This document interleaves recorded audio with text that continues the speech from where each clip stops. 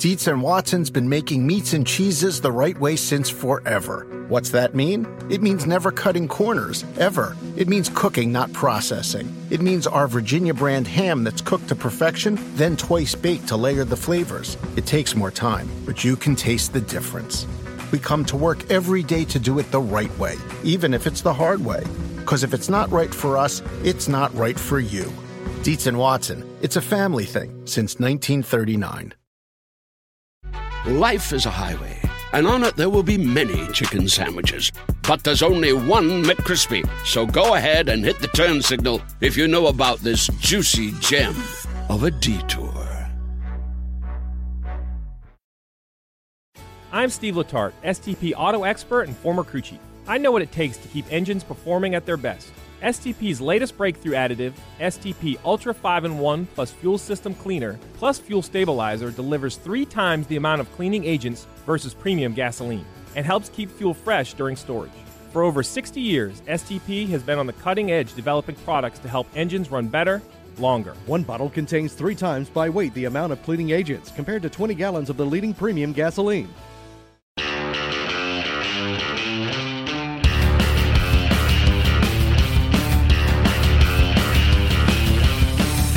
Welcome to the NASCAR and NBC podcast presented by STP. I'm your host, Nate Ryan. This is a special episode for 2 reasons. One, it's the 100th episode of this podcast, which we started in February 2016. Many thanks to all of you who have been listening and supporting it since then. And 2, it has a record number of guests. This episode features 14 of the 16 drivers in the 2017 NASCAR playoffs. We spoke to all of them during a 4-hour window at Media Day this week at the NASCAR Hall of Fame in Charlotte. Now, there are a few other things different about this episode. These are much shorter conversations than we normally do, roughly 5 to 10 minutes with every driver, and because of that, I've tried to narrow the focus to at least 1 or 2 non-racing topics with each of them. You will hear some NASCAR-related subject matter here and there, but there will be some, such as Jimmie Johnson, who just opened a new restaurant, in which the conversation is exclusively about their personal lives. The goal is that you hopefully learn something new about each of them. They spent a lot of time talking racing on Media Day Wednesday in Charlotte, including a full slate of interviews with every playoff driver on NASCAR America and NBCSN. Hope you've seen some of those. So I'm surmising that some of you probably have gotten your fill of hearing about playoff points and championship favorites. All that is good stuff too, but this delves into a slightly different place. Okay, a lot of conversations to get to here, but before we get started, a few more explainers. Media Day is an inherently chaotic and hectic environment, and we still managed to get nearly every driver, but we unintentionally left out 2 of them. The first was Jamie McMurray, who was the most recent driver just on the NASCAR and NBC podcast last month, so I'd encourage you to go back to listen to that if you haven't. Jamie was a great guest. And the other driver we missed was Ricky Stenhouse Jr. I am very sorry about that, and I'm working to have Ricky on as a guest before the end of this season. So, conversations with 14 drivers, and I'm splitting this episode into 2 parts. In the first, we'll have Martin Truex Jr., Kyle Larson, Kyle Busch, Denny Hamlin, Brad Keselowski, Jimmie Johnson, and Kevin Harvick. And we'll kick it off with Martin Truex Jr., who greeted me off mic with an exaggerated Jersey-esque, "How you doing?" I always get a kick out of Martin being the guy from the Jersey Shore who has the North Carolina drawl, so I had to start there. So do you often lapse into like the New Jersey, "How you doing?" accent? No, not really. I just, every once in a while for fun. How you doing? Because you've actually had the North Carolina accent now for going on. Man, you moved here? I moved here in 03, but when I lived in New Jersey, people always ask me, like, are you from the South? Like, why do you talk funny? Like, I never talked normal Jersey, So I don't know. I think it was partly that, and then partly it might have changed in the how many years I've lived here. I don't know. It sounds good on you now, man. I just talk the way I talk. Yeah. It is what it is. Yeah, it sounds good. What also sounds good is that you've gotten over Saturday night. I was going to ask you what you do to get away when things go to hell at the end of a race, but it sounds like you don't need to go anywhere because by the time you reach the airport, things are fine. Yeah. I mean, you're caught up in the moment, you're fired up, the adrenaline's pumping, you just raced your butt off all night, and you're angry at the end, the outcome. You wanted some answers, you waited until you got them, and then you kind of thought it all over and went home and was like, all right, well, that is what it is. It's over. We can't change it. So let's talk to the powers that be and try to understand their thoughts on what happened, how we would maybe handle that in the future. And then kind of say, okay, it's time to move on to Chicago. Playoffs are coming. It's time to get serious, and we'll see what happens. And you got satisfactory answers from Steve I did. O'Donnell? I mean, yes and no. It was, I think that he agreed with me, which made me feel better. Yeah. So I didn't feel so dumb for being mad. And I think that in the future, hopefully that they lean towards more of what they tell us, which is let the race play out naturally. Let's not disturb it, So hopefully they'll do that, and it'll be better for everyone, whether you win or you lose. I mean, you at least want it to be fair or consistent. Yeah. So that's what I guess all I'm asking for and all I was hoping for. So your crew chief, Cole Pern, whose facial expressions during the regular season trophy championship almost trumped yours in terms of like blank, seething anger. Blowing fire out their eyes. He got away on Monday night by going to the Denver Broncos game. Was there did. anything you did this week to decompress? It sounded like, for a guy who works as much as he does, I would think that was his, I'm going to do this and I'm going to go into my 10-race playoff mode. Yeah, I didn't really, no. No. I mean, Sunday just chilled out at the house and didn't do a whole lot of anything. But, yeah, I get over things pretty quickly and pretty easy to, change the thought process to, okay, this is next week. That one was over. Let's focus forward. Yeah. I've been through a whole lot worse in Richmond than in my life, I was a little disappointed in myself for carrying it on so long that evening, but it was so... I think you were within your rights, Martin, in that case. I kind of felt a little bad about the championship trophy presentation deal because it's a huge deal and it's so important, and it means a ton to us, obviously. Sure. It's a huge accomplishment. And I feel bad for our sponsors and Barney and everybody that I was so mad about around that time. But, I guess it shows the competitive level that we... the desire that we have to win and to be the best. And, sometimes that spills over, but it's what it takes. We say we want to see that passion and the raw emotion. You got it. You can't be criticized when you're showing it on a night, especially when, and I wrote this week, and I think you alluded to it Saturday night. I mean, they could have made that presentation at Darlington, and some of us were wondering why they didn't, because that would have been... Yeah, it would have been nice to get right? some new tires on my car at Darlington, have a few laps to go, and have a chance at finishing better than 8th. Yeah, exactly. Speaking of places that you get away, something I've been to ask you about. Dale Jr. has talked about this property that he bought with you. Yeah. That's in Ohio? Yeah, Okay. Ohio. How often do you guys get out there? I would say not often enough. So Dale's brother-in-law, L.W. Miller, Kelly's husband, he's our third partner. We all do it together. So cool. He probably spends more time there than we do because he has a normal job. And he gets some weekends to go up there and kind of take care of the land and make sure everything's all kind of set up. But we probably get there 4 to 5 times throughout the year, 2 or 3 times maybe just to work on the land and hang tree stands and just do whatever needs to be done, to kind of get it ready to go up there and hunt. And then I think we hunted there maybe a total of 8 or 10 days last year. So not as much as we'd like, but it's a cool little getaway. We got a nice little cabin on it, and it's a cool place to get away. And I don't even think our cell phones barely work there, so just get away and kind of have a good time and enjoy each other and do a little bit of hunting. Your playoff emoji is a number. It's kind of boring, isn't it? Did you have anything to do with that? Yeah, I'm not sure. So I remember somebody asking me about some emoji stuff and like what I wanted it to be, and I don't remember if it was for that or something else. So I'm trying to get to the bottom of it. Okay. It was because the discussion was not a good one. For it to end up being that. As much as I love the orange on that 78, I'd rather have something a little more creative. Okay. Maybe they can put something Jersey in next time or something like that. Yeah, maybe. Yeah. All right. Thanks, Martin. Thanks. Appreciate you stopping by, man. Okay, next up is Kyle Larson, who is actually the last driver to stop by our podcast station. Kyle was recently on an excellent episode of Racing Roots with Kyle Petty and Rutledge Wood. And Kyle and Rut both have talked about what big dirt racing fans Kyle's parents are. So that's where I started with Kyle. So your parents weren't at the Michigan race that you won, right? Or Richmond. I know at Michigan it was obviously because they were at the Knoxville Nationals, right? Mm-hmm. And were they at a dirt race?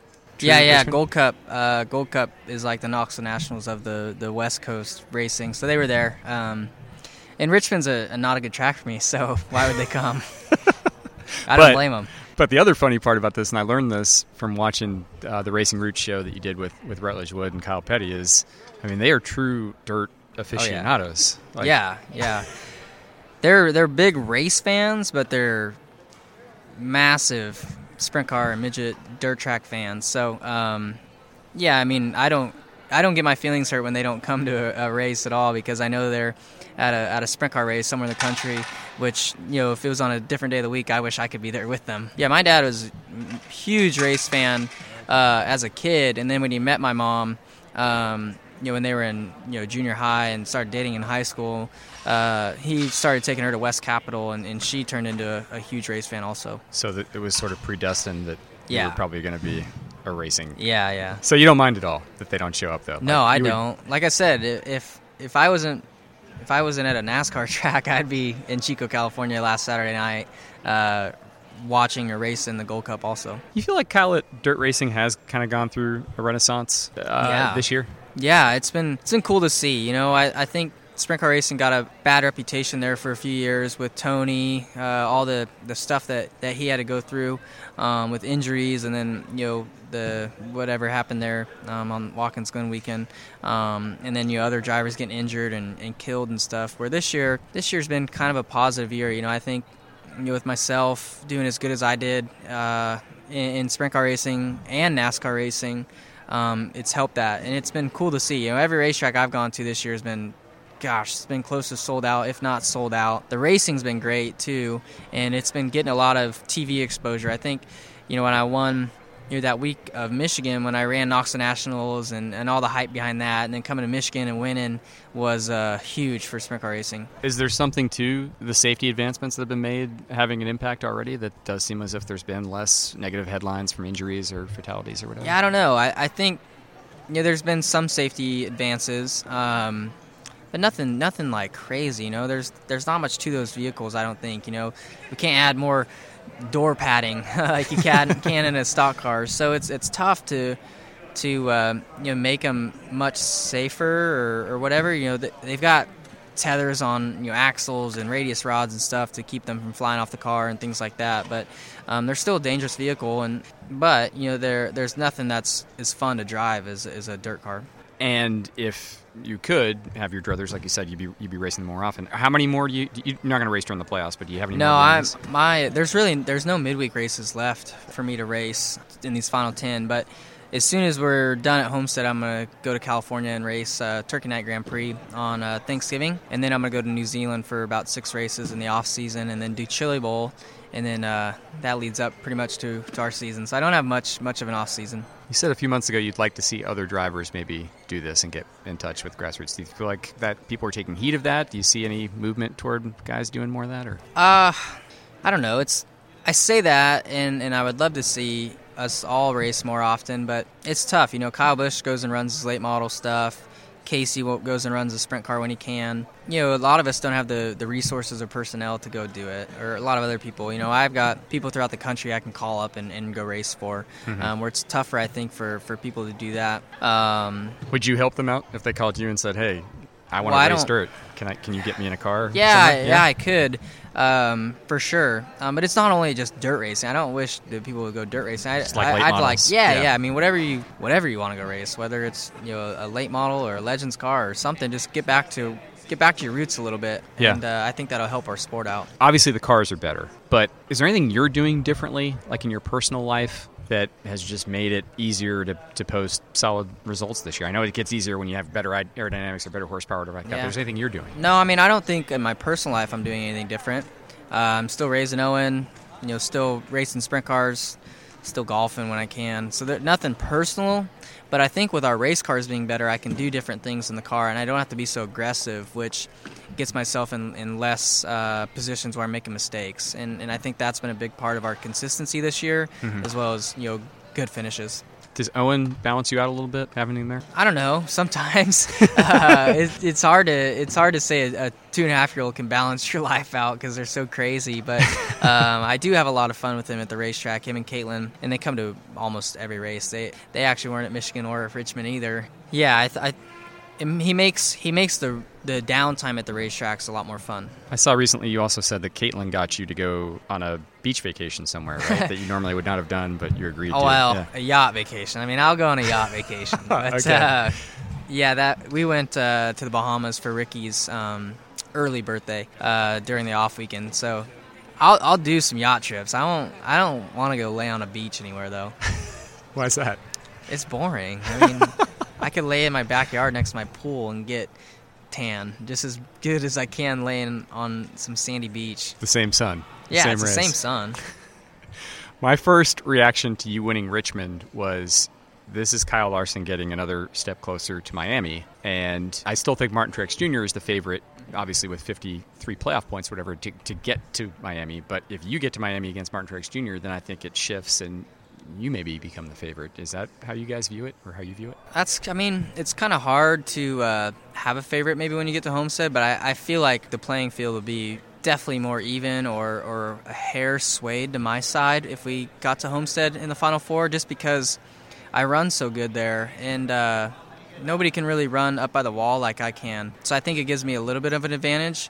So I don't know. Hopefully we can just get to that point, and we'll see. But I definitely think Martin will be in the Final Four, and I hope I'm alongside him there. Is it going to take another win for you to get there, or can you do it based off playoff points and consistency of the first 9? I think in the first round you can do it off consistency. I think as you get past the first round, you need to be really consistent or definitely get a win in those next 2 rounds. And are there tracks you've picked out, round 2, round 3? Round 2, I always run pretty good at the day races at Charlotte, so hopefully we can go there with there not being any weather in the forecast to make it a night race. For some reason there I struggle when the sun goes down. Talladega is a wild card. Kansas I run good at, but Martin, that's probably his best track. But then in the third round, I kind of view Texas as the one I need to win, because Martinsville I'm terrible at, and then Phoenix can be hit or miss for me. I've ran good there, but I've ran average also. So I need to probably focus really hard on every track, but especially Texas in that final round. Kyle Busch says that it's Truex is the clear-cut favorite, then it's you and him. Is that how you see it right now, pretty much? Yeah, for sure. I would say Kyle maybe is a hair better than I am, than our team is, or speed-wise. But I would say we're right there with them, maybe third best. But that doesn't mean anything, really. I don't even honestly, Martin's 53 points he has right now, if he gets 2 bad races in a round, 2 DNFs, he could be out of the first round, which is insane. So there's always some crazy stuff that happens in these final 10. There always are. Hope you can avoid it. Thanks for joining us. Appreciate Thank you. We talked to Kyle Busch 2 days after he attended the Denver Broncos home opener, so naturally we began there. But he also told us about another stop he made in the Mile High City. So Denver Broncos game. Yeah. How do you get tickets when you're a NASCAR driver who's a fan like that? You call the stadium's 1-800 number and you say, I need tickets, and you get them. Now, come on. Somebody hooked you up, obviously. Right? Yeah, I've got a few hookups out in Denver now over the years. So first couple of years it was with Rod Smith, ex-Bronco, who was a wide receiver, one of the greatest of the Bronco team. And then met up with the PR guy, and so he's been pretty cool the last few years of giving me some tickets as well. And then this year, a buddy of mine said that he was going to the game, and he knew John Elway. He's been friends with John Elway for 20 years, and just found out. I've been friends with this guy for 5 years. He just found out that I was a Bronco fan, so he's like, hey, let's go.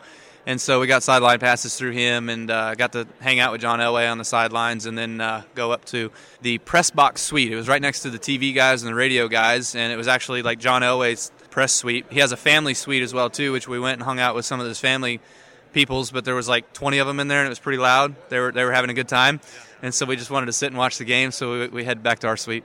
So a mutual friend of John Elway's got you in touch with him. Okay. Yeah, that's right. Cool. And what did you guys talk about? Anything fun? We talked about football. We talked about racing. We talked about car dealerships. We talked about family. His daughter was there, and my son wasn't there, but he knew I had Brexton, and so all kinds of stuff, man. It was good. What's it like to meet when you're a fan of a professional sporting franchise and you meet the most iconic person who's ever played for them? Are you in awe? I mean, I'm sure you don't get awed easily, but when you're standing next to a Hall of Fame guy like that, is it different? No, I mean, I'd say that I'm not really in awe. I'm just kind of like, I feel like I'm a person too, so I look at him as a person, so I'm just trying to be friends with the guy, essentially. I didn't necessarily say, hey, John, what's your number? Let me call you next time I'm in town. But, obviously being mutual friends with the guy that is friends with him, it was just a cool, unique opportunity to just kind of chill and chat. And, if it works out one day, maybe I'll get his number. We'll see.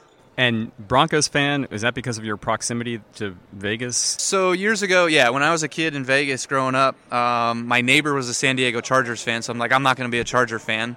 The Cardinals really weren't very good. San Fran was kind of too far away necessarily, but that's when they were really good with the end of Montana and then Steve Young coming in. But anyway, so John Elway came to town. He was a part of that Auto Nation group, car dealerships, and was signing autographs because he was a part of it, so bringing people to the dealership.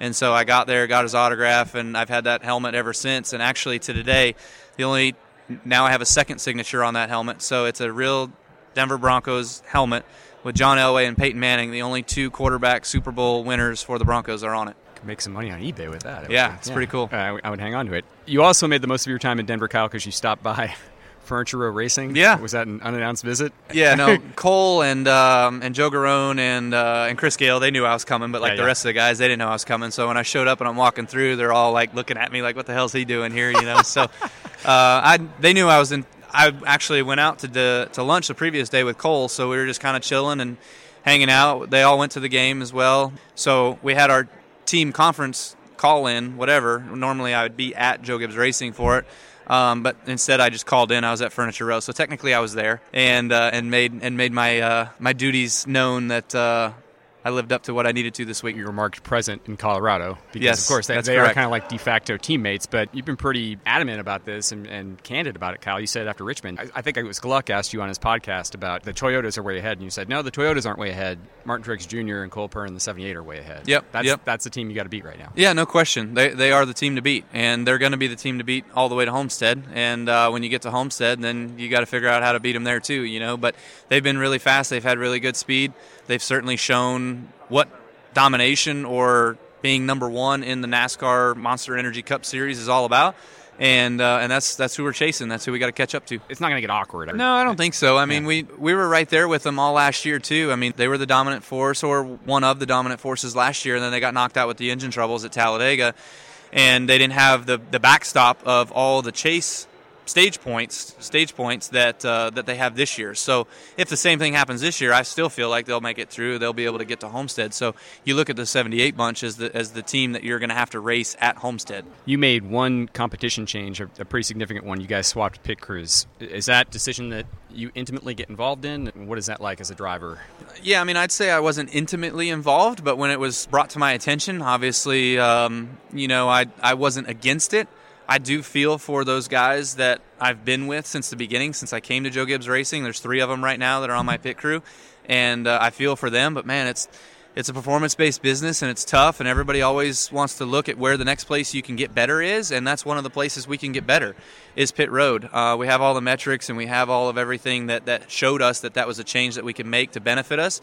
And when you go into the playoffs, you got to have all the bullets in the chamber. You got to have them all ready to go, and so that was it's a very, very difficult change to make. I didn't want to have to make the change. Like we told them actually 2 months ago, like, hey, we got to pick it up, we got to get a little bit better, and they kind of plateaued, and so it was a necessary change. Even when you won Bristol, a couple of the stops were slow that night, and I know Hamlin still beat you in the pits that night, so that there's still those lingering signs, even though you're running really well. Yeah, and look, I can't beat up my pit crew. Look, they've probably won us more races than they've lost us over the course of the last 10 years. So they've been the best group of guys that I could have ever asked for when they put them all together originally. A couple of them have kind of moved on, retired, or done something different. But, it's still a performance-based business, and it's tough, and we just had to make the change and move on. All right, man. Well, good luck the rest of the way with that, and thanks for being here. All right, sounds good. In addition to trying to win the first championship of his career, Denny Hamlin has a lot happening at home, from the court to his kids. We asked him about all of that. What's life like now these days to you? Is it twice as hectic with a newborn at home, or is it like incrementally crazier than it used to be? Or I think it's like 20%, 30% harder. Obviously, because there's both of the kids have needs, a lot of, and they're not aligned right now. So, once they get more aligned and get on a regular schedule, this is probably going to be 3-4 years from now. Then it'll be a little bit easier. But right now, Jordan's got her hands full. I got my hands full for sure. Yeah. And how does Taylor like having a baby sister? She likes it. I think she's going to be, really excited when her little sister can like do things with her. Right now, she likes to hold her and things like that. So from what we've seen, she seems to take after mom and dad and being kind of active and outgoing and social. Yeah. She's never met a stranger, so you'll never see her hiding behind dad's legs. I see a lot of your family these days on social media, Denny, but I also feel like I see almost as much time on your Hoops League, whether it's periscoping or tweeting or whatever you're doing. Does that require as much time as raising a child right now as being the facilitator of the NASCAR driver Hoop League? Well, not only that, but I have a golf league we're in the middle of, and we have an event on October 25th or September 25th, and we don't know where we're going yet. So we're trying to lock down these golf courses, and it is not fun having a newborn, a 4-year-old, and trying to run 2 different leagues. It is a pain. Oh yeah, and it's fantasy. By the way, and run for a championship. Yeah. Oh yeah, that's it. Football. Yeah, that's way down the pro list. The basketball court in your house, is that built to like NBA level specification? I've always wanted to ask this. We are 10 foot short of NBA length. I'm not 25. I know Blaney comes over and he's about 25, so he can handle the running, but we had to shorten it up for the old guys. So did you bring in like world-class constructors? It's the best. The flooring is the best. It came from the same people that did the Hornets floor did it. I had to have a lot of spring in the floor to keep from bad knees, bad joints being bad. But I actually take a few basketball lessons here just to kind of refine the basics of basketball, because no one likes to suck at anything, especially you can't go out there and be terrible if you have a court in your house. And you take this thing seriously. You guys play the national anthem before every game? We do. Before every game.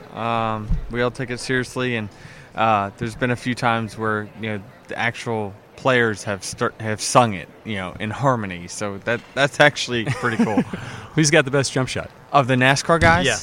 Of the NASCAR guys, Austin Dillon's probably the best player. All-around player. He's got a good handles, so he's the most dangerous player. He was the number 1 pick last year. He'll actually be a captain and won't be in the draft this year. So we're going to add another team. This will be 7 teams in our league. Wow. And so was the court purpose-built for this league? Pretty much. The league existed before, but you needed a home? Yeah. There was a league. There was a BBL. It's called Birkdale Basketball League that played in the around the Birkdale area, and I was always a part of it. But I was just like, it was a pain driving out to Mount Island every single Monday. So I was like, I like playing pickup hoops. It's a way for me to exercise. I'll never be a guy that runs like a 5K or anything or goes cycling. I choose to run that way instead. All right, so a lot going on, as you mentioned. Another thing that's going on right now on the NASCAR side is looking ahead to 2018 and even looking a little bit further down the road than that. President Brent Dewar has been out there a lot lately talking about how this is the busiest time of the year for NASCAR and that they're meeting with you guys a lot about what's next. So, Denny, you're obviously a key member of the Driver Council. What's on the horizon right now for 2018? What's being talked about when you guys are in those discussions with NASCAR? Well, I think the biggest thing is formats.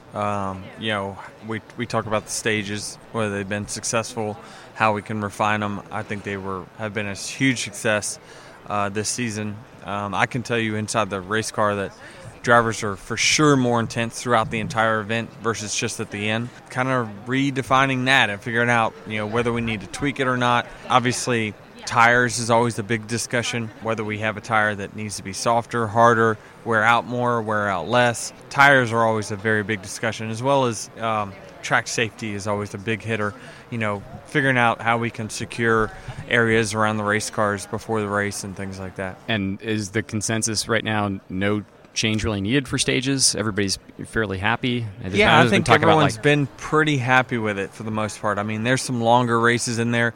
I think if you look at the length of some races, they really get long. I can appreciate long races, but I also see that every other sport is looking to speed up the process of the event, and eventually I feel like we need to get slimmed down slightly to maybe only a few 500-mile races a year, something like that. Well, I mean, I don't know, and this is a lot of this is just my opinion. Yeah, I'd like to see some races trimmed down slightly. I think there's so much more to the race weekend than just the race. I mean, people go to a Charlotte's Night baseball game.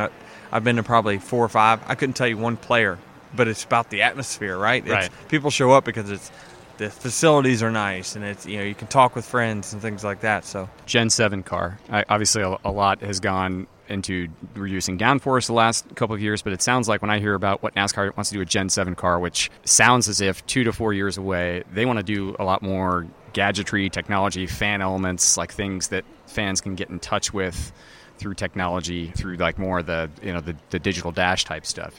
What do you guys want to see in that next iteration of the car? Have you guys had any input on that yet? Yeah, I mean, I can see where there's a need for stuff like that. I'm not sure personally how much what's the generation right now. I don't know how in tune they are with their cars. I think they just drive cars now. Yeah. I think that we've gone through a weird transition of in the 50s, 60s we went. Kids were really excited about racing their street car right on the street or taking it, racing ovals with it.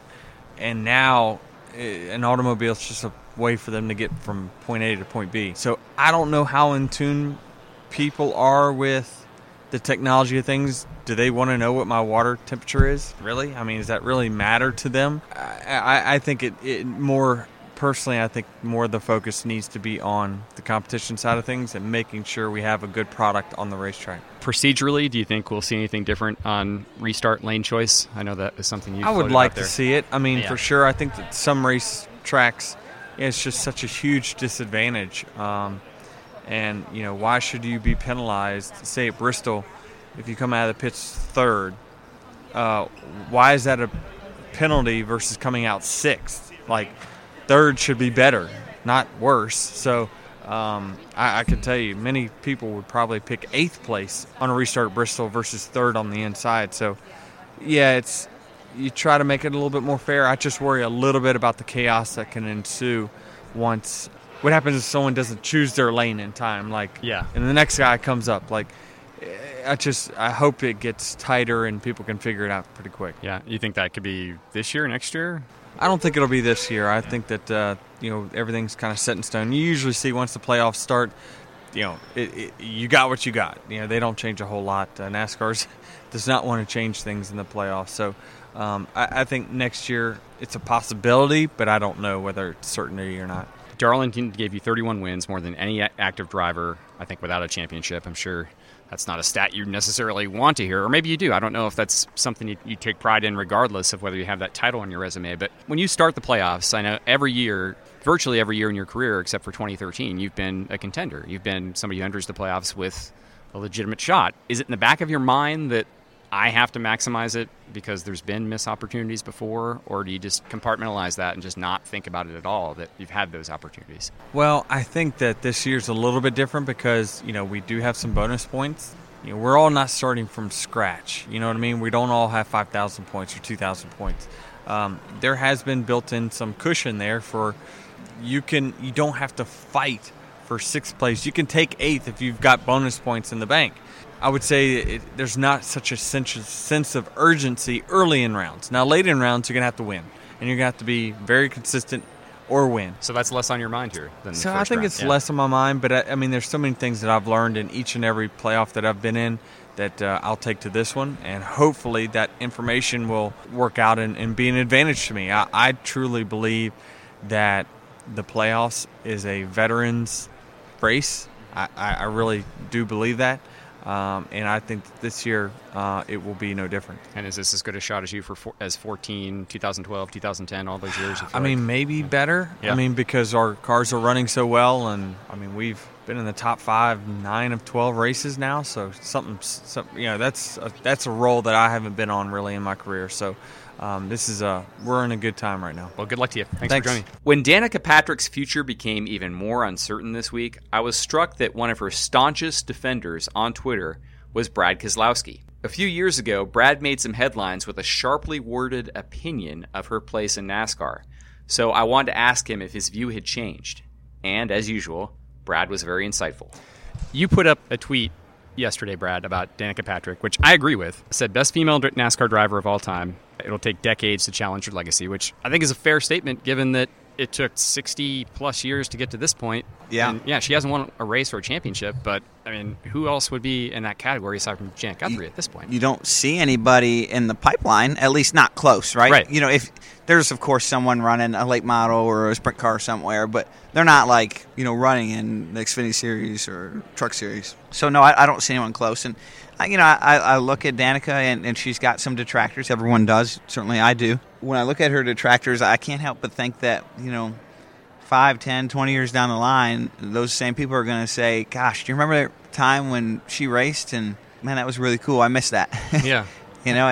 So that's kind of what I think and what I see. Has your opinion changed a little bit? Because 4 years ago, and this is not to play gotcha at all, but like 4 years ago when I interviewed you, you famously said, like, I don't think of her as, oh, there's that woman driving a race car. I think of it as, oh, there's a 30th place driver who's trying to improve. Has your opinion changed? My opinion has changed for a couple different reasons. Of course, I knew less about her then than I do know, just from proximity. And I think now I appreciate her more because I know her better and because I'm in a different place in my life, having kids and so forth, and kind of seeing the world in a different way. But probably more so even than that is that I appreciate her work ethic and that, she did put a lot of work ethic into it. And I probably had a lot of questions about that when she came in. And she proved to me that not only was she willing to work at it, she was willing to work at it, to me, harder than most of the men I know, too. So she deserves a lot of credit for that. And having a wife now and a young daughter, does that perhaps influence Yeah, a little bit? well, I think I see that how much harder it is and how many more boundaries and, barriers there are for her to even have the opportunity. Of course, I see, like I said, I have people that are detractors for me, and, every driver probably has their hecklers along the way, but she just gets even more of them, Yeah. And there was a point in time where I would say that it's natural to be jealous because there's people that liked her just because she's a female, and that didn't quite feel right to me. Mm-hmm. But then I think I've gotten to a point now where I see where there's also people that don't like her just because she's a female, and that doesn't seem right either. But, in a reflective point in time, which is now for me in my life, I would say that she's underappreciated, respectfully. What is, I'm going to completely expose myself and embarrass myself here. What is Twitch? Twitch. All Okay. the time. Twitch is a online streaming video game service. Okay. Where you can play a video game and it shows what you see, but to everybody else. I see. Okay. So people are like watching you play some video Yeah, game. somebody will watch you play a video game. Vicariously. It's extremely popular with the millennial crowd. Okay. Which, of course, I am not a part of Well, whatsoever, so I need you to keep me in Neither touch. am I, actually. So. Well, close enough. I'm close. Yeah. Wait, what do we consider a millennial, by the way? I think someone born in 82 and later. 82 and later? I thought that was so, right? Gen, Y. I'm Gen X, which I'm very fiercely proud of. And I think, you would consider Gen X to be, 65, 66 to about, 79, 80. So I feel like millennial kind of starts, around there. So you think Y is really millennial? Actually, this is funny because I got into a debate with somebody the night you won the championship in 2012 on Twitter, because I had called you NASCAR's first Gen Y champion, I think, in my USA Today story on Twitter or something like that. And somebody said, no, it's not Gen Y because that's lazy and just going from Gen X to Gen Y and just changing a letter. It's millennial. Really? They cited somebody who said style-wise, millennial is the correct style, not Gen Y. I think maybe that person put a little bit too much time into that. Perhaps. Yeah. That never happens on social media. No. All right, so they're asking for you over here. So I've got one more for you, which actually ties into your millennial thing. Yes. You are kind of in these nether regions of, you're 33 years old. Yeah. And so you're not quite Gen X, my generation, Yeah. but you're not quite the 20-something up-and-comer. Yeah, I'm a talking tweener. about. Yeah, I'm a tweener. How's that feel? It's an interesting spot to be in. It really is. Yeah. For a number of reasons, because I feel like I'm young enough in so many ways to have a perspective of where the world's going, but also on another level, old enough to appreciate where it's been. And that's real specific to NASCAR, but also a little bit beyond. And I see things in our sport, and I've made some comments on it in social media with respect to the Coke 600 or the Southern 500 being so long. And I see them, and I really appreciate how long those races are. And then I see other things like viewing habits where people will watch a video clip that's 5 minutes long, but they won't watch one that's 20. And I go, oh, wow. this is a different deal. This is a different market. This next generation, their consumer or consumption habits are going to be much different. And so I see both sides like, I'm not saying I have the answer, but Sure. I can empathize for both perspectives. You have a unique perspective that it's going to be a difficult decision no matter how it Yes. falls, right? Somebody's not going to be happy in this future landscape. All right, man. I'll let you go talk NASCAR America. Thanks Thank for being you. here. Good to see you. There is a new restaurant in Charlotte that just opened this week called Southbound, a Southern California-inspired taco shop that Jimmy Johnson probably would be hitting if he already wasn't a co-owner of this establishment. We talked to Jimmy about his new venture and the unexpected boost it got from a surprise tweet by Dale Earnhardt Jr. So a lot happening for you, not just on the track, but you just became the proprietor of a restaurant in the south end of Charlotte called Yes. Southbound. Is that right? That's right. And the grand opening was last night? Last night was the opening. Yeah. How'd it go? It went well. We've still plenty of moving pieces to kind of sort out, but we've got a great location.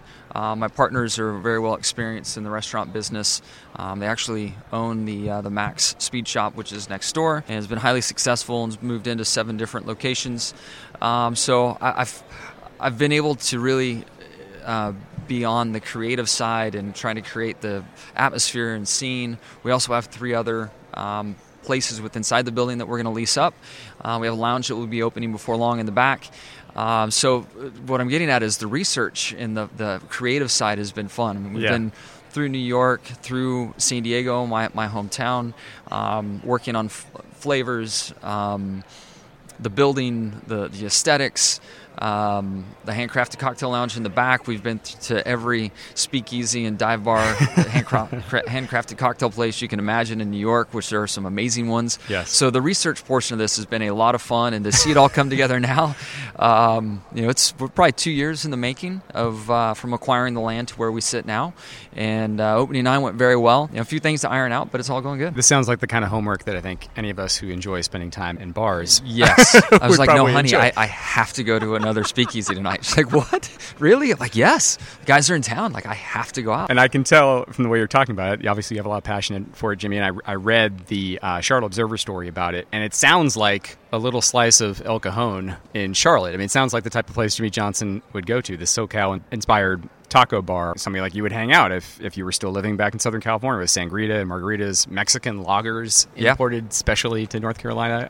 Like you said, you have these cocktails with a bartender from the Ritz-Carlton in town, right? Yes, he came over. They came over and has added some really neat aspects to the bar. The food side, I'm fortunate. I have a great high school friend that's through his own career path has relocated to Charlotte.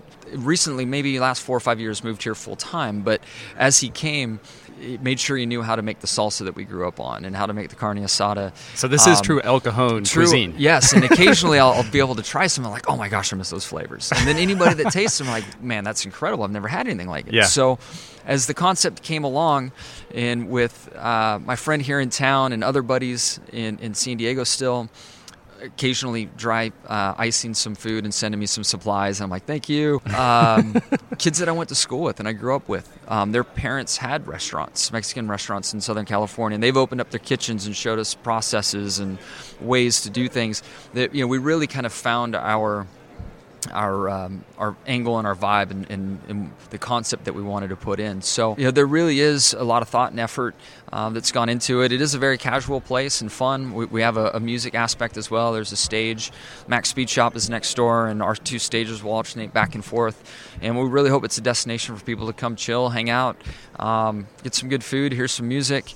As the other 3 spaces open up, we'll have some other cool things to offer as well. And so you're a believer enough in what you grew up on. That can work here in North Carolina just because the quality is so good. It's just different, know, and we're going to some great lengths to make sure that the quality is very high, and of course, like using dry ice to actually import stuff. I mean, just the cuts of meat, the fish. I wouldn't say that we're organic, but we're we're bringing a high quality, food to everything. We have our own juice station, so all the marinades, all the juice for the speakeasy in the back or cocktail lounge in the back to the bar up front for the restaurant. It's all fresh organic juice that we make right there in house. So there are a lot of steps to have it be really clean and good. And high quality. And there are no TVs I saw in the open area, right? Is that? No. I remember you said when you were on this podcast last year, you talked about how part of the reason to move to Colorado was to keep Evie and Lydia away from like being on the devices all the time. Yeah. Did that influence your decision here? Like you want people to like sort of enjoy the ambiance and each other and the food and not worry about like watching games? Yeah, I guess through our inspiration board and the other restaurants that we kind of tapped into and drew inspiration from. There aren't any televisions. Some of the most successful kind of cool spots in New York that we were replicating don't have TVs. And honestly, we're trying to also create another experience because our neighbor in Max has TVs and a great barbecue scene and vibe that goes on. And if you will, it's predominantly men over there enjoying it. And we needed a place that was going to maybe attract ladies and have the girls come in so that the Max guys weren't leaving to go find girls at other places. And we were inviting and, created that spot that my wife would want to go to. So, that did have a piece to it. So I think that's probably the largest component to it is Shanny's involvement and just kind of creating a true kind of hang spot and not have your eyes stuck on a television and not engaged in your conversation with your friends. The story behind Dale Jr. spilling the beans on you being the co-owner, he put that out there for the world, about 5 days early on Twitter, and you're like, hey, thanks, buddy. Good thing nobody follows you. How'd that work out? It was fine. I by no means trying to not get the word out there, but it can be a bit tricky when an athlete or a celebrity gets involved with a restaurant. And people have seen it before, and I wanted the restaurant to get off to its own start and establish its own reputation, and then my involvement be known later. I assumed there would be chatter. People know, and people have been talking about it around town, but it hasn't been put into the amplifier and sent out. Not by the 14-time most popular driver. Right. I was more interested in organically getting out and in the right way. And, when Dale, all he was doing was trying to help me. He was a great friend. Right. And it played out so well that, it was kind of one of those organic, meant-to-be situations. I think there was a USA Today article about it. I've heard that it's been on radio shows, in our surrounding states, and people have talked about it far and wide.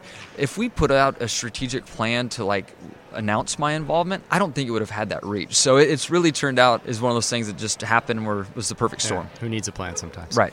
All right, man. Well, good luck with that, and good luck with the other thing you got going on, which is the playoffs. Thank you. Yeah, it's go time. Fall is here, so I'm happy. Let's go racing. He always has been known to have an opinion, but Kevin Harvick seems more consistently outspoken these days through his weekly SiriusXM show, Happy Hours, where the 2014 champion seems to make a weekly headline with a controversial or unconventional take on the news. We asked Harvick about life as a more visible media member. So you just did the SiriusXM show last night, and we were just kind of talking about this. I view you almost not quite full-fledged media member, but you've done some TV this year. You've got the SiriusXM show. Are you enjoying this? It seems like you're kind of relishing it. I think I totally underestimated the power of the radio show for sure, just for the fact that, you have so much time to weigh in on the topics of the week, and I think having an opinion about things that are actually happening in the sport that was relevant to being on the racetrack or around the situation is something that the fans really enjoy. And I think I honestly had a really big gap in communicating with my fans and those opinions and what you think about things. And sometimes on the weekends when they hear your opinion and they hear the things that you say, it can come from a competition state of mind and competition moments. And I think that's the biggest thing, are those moments where you haven't quite turned off being frustrated or being, in that train of thought of what you're doing and how you're doing things. Now it's more of a casual atmosphere where you've had time to think about things and understand most of the situations and give a fair and balanced opinion of where you think things are and ideas that you have, and so it's been fun. Yeah. The TV thing, obviously, that's something I'd love to do as I get towards the end of my career and go into the next phase of life. So that's been something that I've been fortunate to be able to sit in the booth and do and gain that experience before I even get out of the car. And when you're done, you'll have a ton of experience on your resume. It seems like, Kevin, out of every radio show you've done, there's been one buzzy item, which, as a media member, I'll give you a lot of credit for. Like when you get those items that get traction, that signifies that you're having resonance, that you have a significant show. Is that by design? You put a lot of preparation into, okay, like tonight I'm going to make the point of saying we're going to rotate all-star races, or we're going to talk about a wild card race, or does it grow naturally out of the conversation or what the caller is giving? Well, I think Daniel Norwood from Sirius does a good job of kind of helping Matt and I guide our ideas on Monday. We have a small production call, and then we go into Tuesday, and Matt and I will sit down and gives us some time to think about things. I think a lot of those ideas usually come up on a Monday just because they're relevant to the week's news and things that are happening, and then you have thoughts, and then you have thought processes that go along with that evolve into the ideas or the opinions that go along with some of those topics. You like controversy, I think it's fair to say. Maybe not really being in the middle of it, but I think you're comfortable with telling those stories and with putting that out there. Is this a good platform for it? Is it a good format? Well, I wouldn't call it controversy. I think some of the conversations, and I think that when you look at the world in general, the world has a hard time of having a fair conversation nowadays for whatever reason. And I think one person's opinion shouldn't spin you out of control so much that it makes you mad. Yeah. Especially if the other side is willing to have a conversation, and that's why it's important for us on our show to let the callers call in and ask their questions, whether they like you or don't like you. I want to hear those opinions, and I want to hear those answers, because I want to have a conversation with you about what you think and why you think that, because it may be such a great idea that I hadn't thought of, or somebody around me hasn't thought of, and it can lead to something else. And that's really what it's about, is starting conversation and seeing where it goes. And if it results in you coming up with some ideas, as Delana was on this podcast last year, and she referred to you as the Tasmanian devil. Yeah. You just pop in and come up with I got this idea, this. Is it sort of an outlet for that as well? Well, you've obviously talked to Delana before, so she lives with me, and I think about things a lot and have a lot of random ideas, whether it be with our house. Race teams, we did things a lot differently than what they did on a normal race team, and we constantly evolved and tried to change things and kept things moving, because I truly believe that if you sit on your hands and don't evolve with the world, you're going to get left behind, and I think that applies to whether it's race teams, radio shows, relationships, and anything in between. It's constantly changing, and especially in today's day and age, with the way that the world turns now, it changes quick. You like challenges. You like having obstacles to overcome, right? Well, and I think that's been one of the most exciting parts about what we've done this year on our race team at Stewart-Haas Racing, is switching to Ford. That was one of the most exciting things that I'd ever heard. Sure, there have and will be some more bumps in the road as far as where the performance is on a week-to-week basis. We've ran really good at some places. We've been off at a couple places, but that's the part that I like. I love the fact that you have that challenge of building something and making it into something, because I believe that the light at the end of the tunnel in this particular scenario is a lot brighter than what it could have been, because we have so many more things in our control, so many more resources, and you can survive on your own without having to depend on somebody else. So I like those types of challenges. That was just like the race team.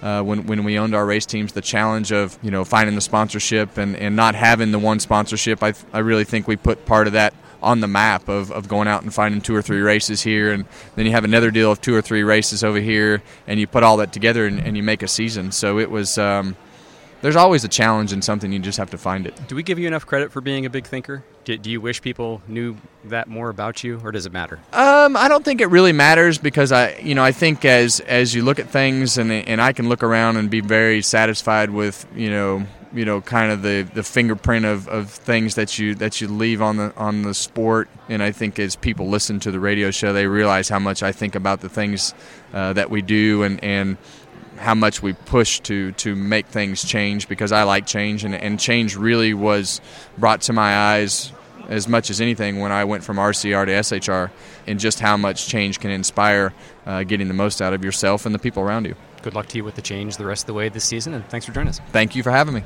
Many thanks to Martin Truex Jr., Kyle Larson, Kyle Busch, Denny Hamlin, Brad Keselowski, Jimmy Johnson, and Kevin Harvick for stopping by the NASCAR and NBC podcast presented by STP on Playoff Media Day for this special edition.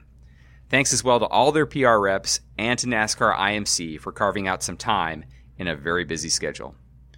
So this is part 1 of the 100th episode. We'll be back very soon with part 2. Stay tuned for that. And thanks for listening to the NASCAR and NBC podcast presented by STP.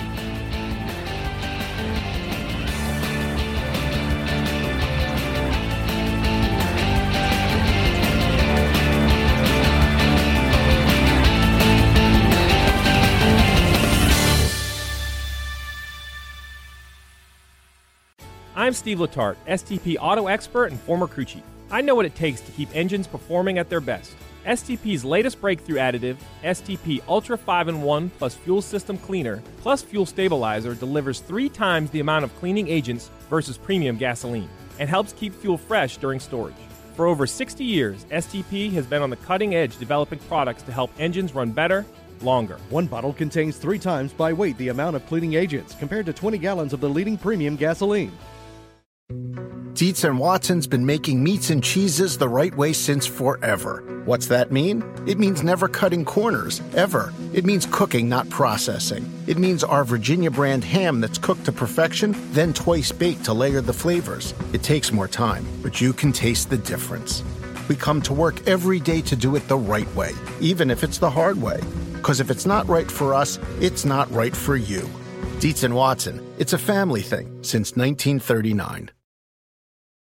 Life is a highway, and on it there will be many chicken sandwiches. But there's only one McCrispy, so go ahead and hit the turn signal if you know about this juicy gem of a detour.